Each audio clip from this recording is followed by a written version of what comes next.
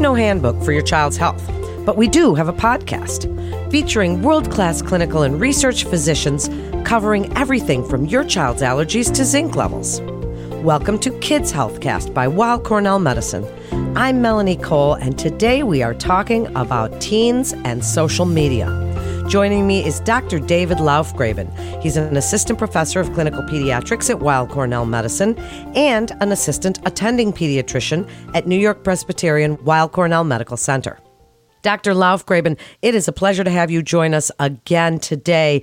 What is happening with kids and this digital world? Do you feel, and this is in your opinion, is this making them smarter, more worldly? Is it positive?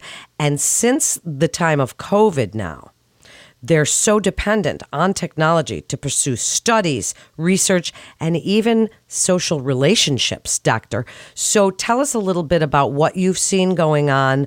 And for parents, we're going to get into this discussion and talk about how we can, in a little bit of a way, digital detox our kids and get them to enjoy some of the other aspects of life. You know, like so many other things, the digital world can be used for good or ill.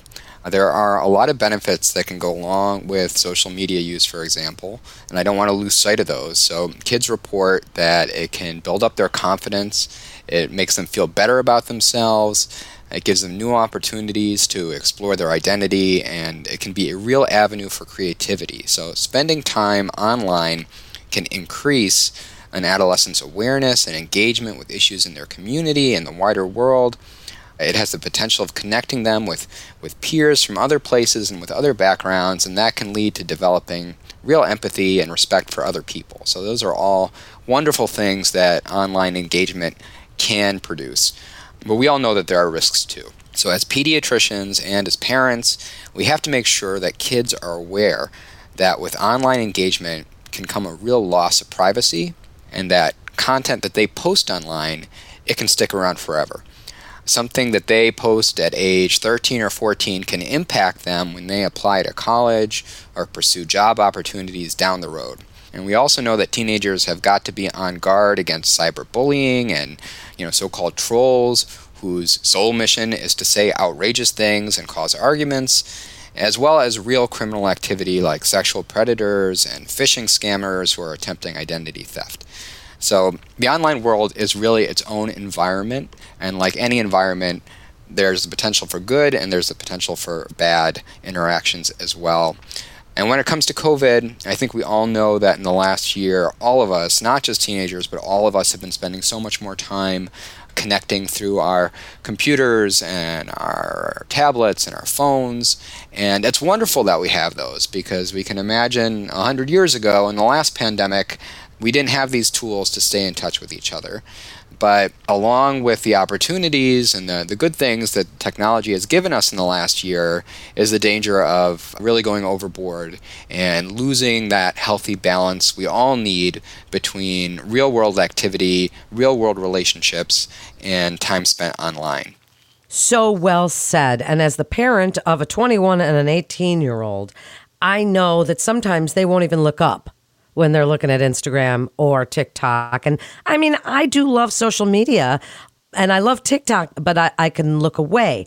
So while you've discussed that this is necessary for social interaction, for school, for studies and research, can they be addicted to the other aspects, the aspects of sort of where you get to forget everything else and dissociate, and where they don't look up because they're watching TikToks? What is the impact of too much of that kind of social media on our kids? So this is a real hot topic, and I think a lot of parents share these concerns. And the truth is that the companies that create these social media platforms, they design them to be as engaging and interactive as possible. They are intended to be habit forming for all of us. We discussed that there's a lot of potential benefits to using social media, and I'm not going to sit here and advise teenagers to avoid it. We both know they wouldn't listen to me if I did it anyways. What we're talking about is use in moderation. Any habit can become an addiction, and what you want to look out for is it negatively impacting their lives? Despite that negative impact, Are your kids not able to give it up or even to cut back? That's when we start saying, this could be a problem for that individual adolescent, that individual teen. If parents start spotting major red flags, and some of those might be, are their everyday lives getting disrupted by their online activities? So, for example, are they losing their regular healthy sleep habits? Are they missing sleep? Are they tired the next day? Is their school performance suffering? Do you have a kid who used to be on the honor roll and now, they're barely getting by, or they're even failing some classes? Are they so invested and involved in their online lives that the kind of real-world experiences that they used to enjoy, are they ignoring them, or are they losing interest in them? These kind of concerns should get any parent's attention and make them think, maybe we have lost sight of the right balance between online world and real world activity, and it's time to take a deeper dive into my teenager's online life and see if we can find a way to restore that healthy balance. Okay, so I think the million-dollar question is how, right? If we see that our kids aren't exercising, like when they were kind of forced to do gym or recess or something, and they're sleeping at weird hours, which teens are wont to do anyway, but a lot of it because they're lying there in their beds after bed school and they're sitting there on social media. So what do we do? How do we? As you say, we know it's not easy, and in some cases, really not easy. What do we do, Dr. Laufgraben? How do we separate these two things between the need and just that desire? A lot of parents are sort of stumped at this point, and it can be difficult, right? Because teenagers are online because they are engaged with it, they're enjoying it, and for any of us, not just teens, but for adults and for younger kids too, if we have a habit that we are getting something out of, it's hard to change that habit. It's hard to break a routine. It's one of the hardest things to do. And I'm glad that you mentioned exercise as well, because that's something that I should have brought up before, is that the longer we spend connecting online, by its very nature, that's a sedentary pursuit, right? We are in one place looking at a screen, looking at our phones, and that means that we're being less active. And we know that if teenagers, or adults for that matter, are spending too much time engaging that way, it's time that they're not active, that they're not exercising, and we start worrying more about obesity becoming a concern. And we've seen that be the case. To get to your question, how can we get teenagers to take a step back? How can we encourage digital detox? How can we get them to strike that healthier balance? And I think that parents can try a couple of things. The easiest things is to try and set some family rules, to put some guardrails up around online use. And some of the more common ones are, let's put screens away during meal times. Let that be a time that's really reserved for connecting with the people you're living with, your friends, your family, or on family outings for that matter. Let's not have our phones out when we're all out together, and try and connect with each other instead, or try to enjoy, just being outdoors and getting some fresh air. Those are good places to start. The other key one that I would mention is we know that sleep is crucial for teenagers. They're going through this explosive period of growth. They need their rest, and so often they are taking their phones to bed with them. They are using social media, they're online, they're posting content right before bed, and that is just not good sleep hygiene. We know that that can lead to delayed sleep, poor quality sleep. So right before bed is another time that we really recommend putting the phone aside and having a nice, dark, quiet space that really promotes a healthy night's sleep. And finally, the thing that teenagers are going to do is they are looking to their parents. Their parents are always going to be their role models, although it may not always feel that way. They're always looking at their parents and watching their behavior. So as parents, we have to really walk the walk and not just talk the talk. So if we are saying that family time is important, that time off of the digital world is important, then we need to really demonstrate that behavior ourselves. We have to put our phones away, our computers away, just as we're telling them to do, to show that we really value the things that we're saying, and that it's not just a rule for them, it's something that's important for us as well. Certainly so true. And I've caught myself looking at my phone and saying, can you kids get off your phone? And I've caught myself doing it. So I imagine for people that work and do their business on their phones, it's even harder as a parent to do that role modeling. But again, as you say, so important. So communication, as we're going to wrap up, I'd like you, as the expert you are, to give us some of the words, some of the communication skills, lessons, if you would, Dr. Laufgraben, in getting this conversation going, in trying to, because we all know teen brains are up and down, 0 to 100, and they're going to get mad at us for what we are asking them to do, right? So can you help us as we wrap up with the wording, the skills, the language, help us communicate with our kids? Absolutely. Communication is totally crucial. I could not agree with you more.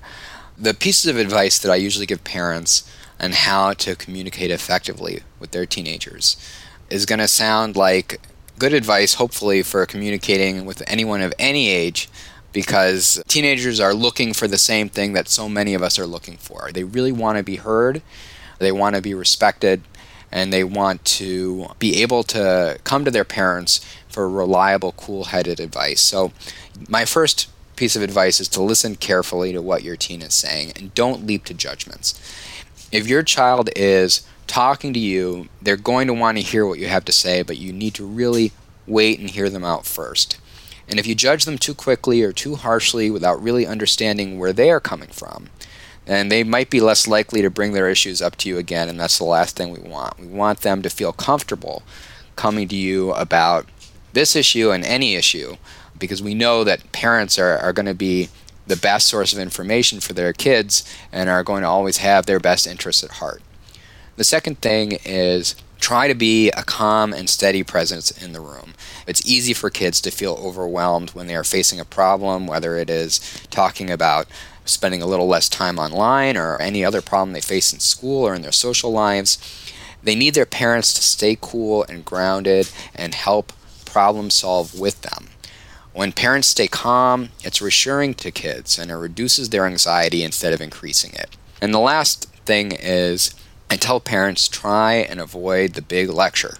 Most teenagers are just not at a stage where they can absorb the lessons embedded in any long speech, especially something abstract about values or anything that is off the topic at hand.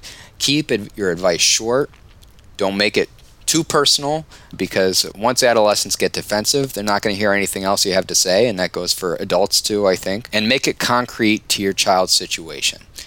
Then you've got the best chance of really having them hear you out and the best chance of having them continue to look to you for guidance going forward in the future. What great advice. I am going to take that advice myself starting today. Parents, that was it. This is the message, and we all need to hear it. Please share this show with your friends and family on your social channels, because we're learning from the experts at Weill Cornell Medicine together. And that's the way we can help our kids and ourselves to come together and communicate, and a little bit of digital detox. And Weill Cornell Medicine continues to see our patients in person, as well as through video visits, and you can be confident of the safety of your appointments at Weill Cornell Medicine. Thank you so much, Dr. Laufgraben, for joining us again. What a great guest you are. That concludes today's episode of Kids Healthcast. We'd like to invite our audience to download, subscribe, rate, and review Kids Healthcast on Apple Podcasts, Spotify, and Google Podcast. For more health tips, please visit weillcornell.org and search podcasts. And don't forget to check out our Back to Health. I'm Melanie Cole. Rehabilitation medicine can help patients with a wide array of disorders and diseases, including cancer. If cancer care is of interest, listen to CancerCast, Weill Cornell Medicine's dedicated oncology podcast, featuring leaders in the field and patient stories. CancerCast highlights dynamic discussions about the exciting developments in oncology. All information contained in this podcast is intended for informational and educational purposes. The information is not intended nor suited to be a replacement or substitute for professional medical treatment or for professional medical advice relative to a specific medical question or condition. We urge you to always seek the advice of your physician or medical professional with respect to your medical condition or questions. Weill Cornell Medicine makes no warranty, guarantee, or representation as to the accuracy or sufficiency of the information featured in this podcast, and any reliance on such information is done at your own risk. Participants may have consulting, equity, board membership, or other relationships with pharmaceutical, biotech, or device companies unrelated to their role in this podcast. No payments have been made by any company to endorse any treatments, devices, or procedures, and Weill Cornell Medicine does not endorse, approve, or recommend any product, service, or entity mentioned in this podcast. Opinions expressed in this podcast are those of the speaker and do not represent the perspectives of Weill Cornell Medicine as an institution.